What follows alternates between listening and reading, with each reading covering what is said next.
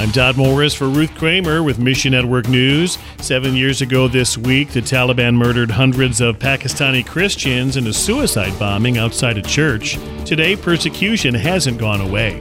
And a group of Hasidic Jewish pilgrims was turned away from the Ukrainian border. Find your place in these stories and more right now on Mission Network News. Pakistani believers remembered a dark day in history. This week, it was September 22nd, 2013. Taliban terrorists blew themselves up outside the All Saints Church as people were leaving a worship service.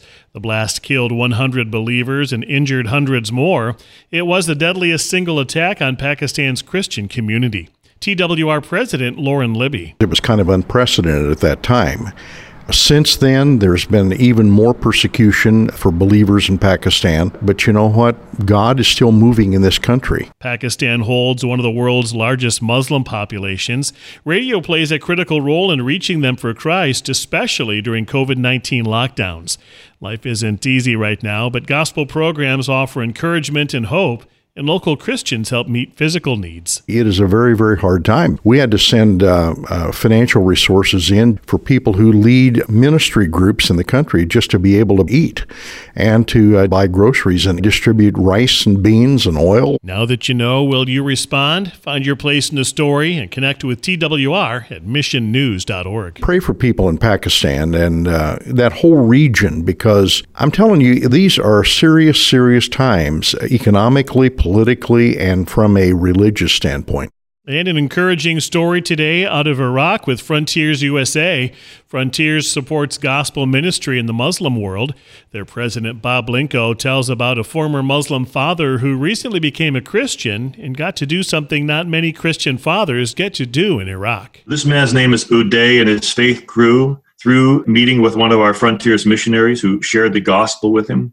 Excited about what he was learning, he went home every day after the Bible study and shared it with his son. Then Uday was baptized with several other new believers in that city. And coming up from the water, Uday turned to his son and baptized his son. We didn't know that the son had come to faith, but because of the father sharing his faith in the family, his son came to faith too. And another young man named Hamid has also come to faith. So Hamid and Uday's son are two believers who have linked arms with one another to endure in the faith despite persecution and to share the faith with many more. It's often dangerous to share your faith in Iraq, even with your family, but the Holy Spirit is moving through stories like Uday's. Pray for whole families to come to faith in the Muslim world. At least 1,000 Hasidic Jews have turned back to Israel after being stuck between the border of Ukraine and Belarus for several days. Each year, this group visits the Ukrainian grave of a well-known rabbi that revived Hasidic Judaism in the late 1700s. Thanks to differing COVID-19 restrictions, Belarus let them through, but Ukraine did not.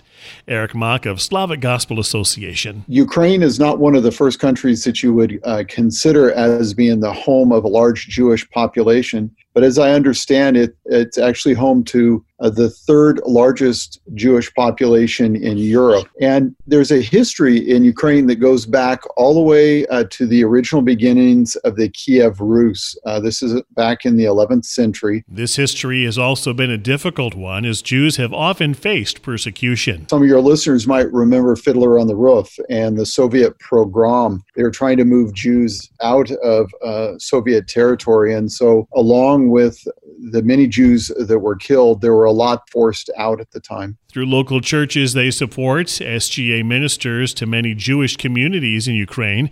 Mock says these believers are passionate about sharing Christ with Orthodox Jewish people. Please pray this ministry will bring many to Christ, and learn more at missionnews.org. Mission Network News is a listener-supported service of One Way Ministries. Look for the Support MNN tab at missionnews.org. That's missionnews.org. For Ruth Kramer, I'm Todd Morris.